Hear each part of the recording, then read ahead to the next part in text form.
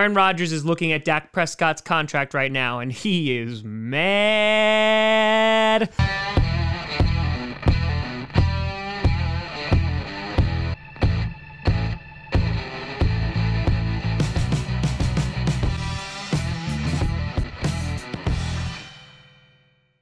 Crossy Posse Packer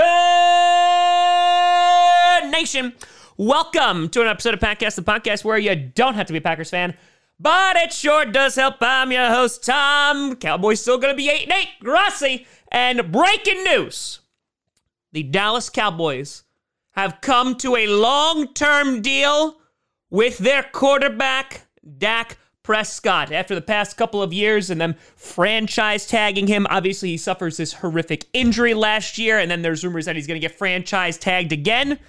The two sides have come together, and boy, oh boy, holy crap, is this an enormous contract. 4 years, $160 million, up to $164 million, with a no-trade clause built in, a no-tag provision, and a guaranteed whopping $126 million. Whew!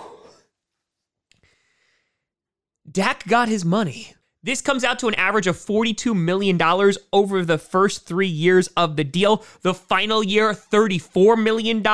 He has a $66 million signing bonus and is making $75 million in year one, which is, that's a lot of money. Now, that being said, the Cowboys were about $20 million over the cap, so they had some wiggle room for them to operate. But obviously, the fallout of this is going to be extensive. Now, the Cowboys are going to be having a press conference on Wednesday to further out some details, but it kind of felt like the Cowboys really had no choice here. Dak Prescott was scheduled to be a free agent, which most likely was never going to happen because the Cowboys would have just tagged him once again and would have just driven up that price if they just re-signed him next year, because they really worked themselves into a corner. Because when they didn't sign him to a long-term deal last year, well, then they were like, all right, well, we're just going to push it ahead, and if he does really well, then we're just going to pay him even more money. He got hurt last year, and now they came at the fork of the road once again.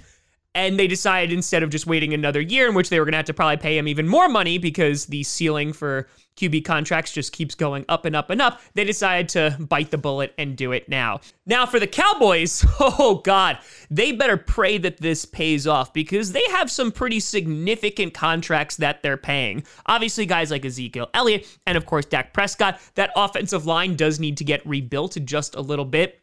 But you saw how the Cowboys offense operated without Dak Prescott last year. If you look back in his last full season in 2019, he threw for almost 5,000 yards, 30 touchdowns, and had 11 interceptions. In 2020, before he got injured, he had over 1,800 yards, 9 touchdowns, and 4 interceptions. And you just saw how that offense really didn't do so hot after he got injured. Dallas wound up finishing 17th in points. Now, moving ahead, the Cowboys are at least on solid footing when it comes to their franchise QB, as they have just committed to him. The question, of course, is going to become, was this a smart choice? Now, the critics of Dak Prescott will call him overrated, mediocre, etc., stat patter, all those names, while Dak Prescott supporters will be like, listen, he's the team. Like, he's the whole team. Without him, we don't do well. Which I kind of get.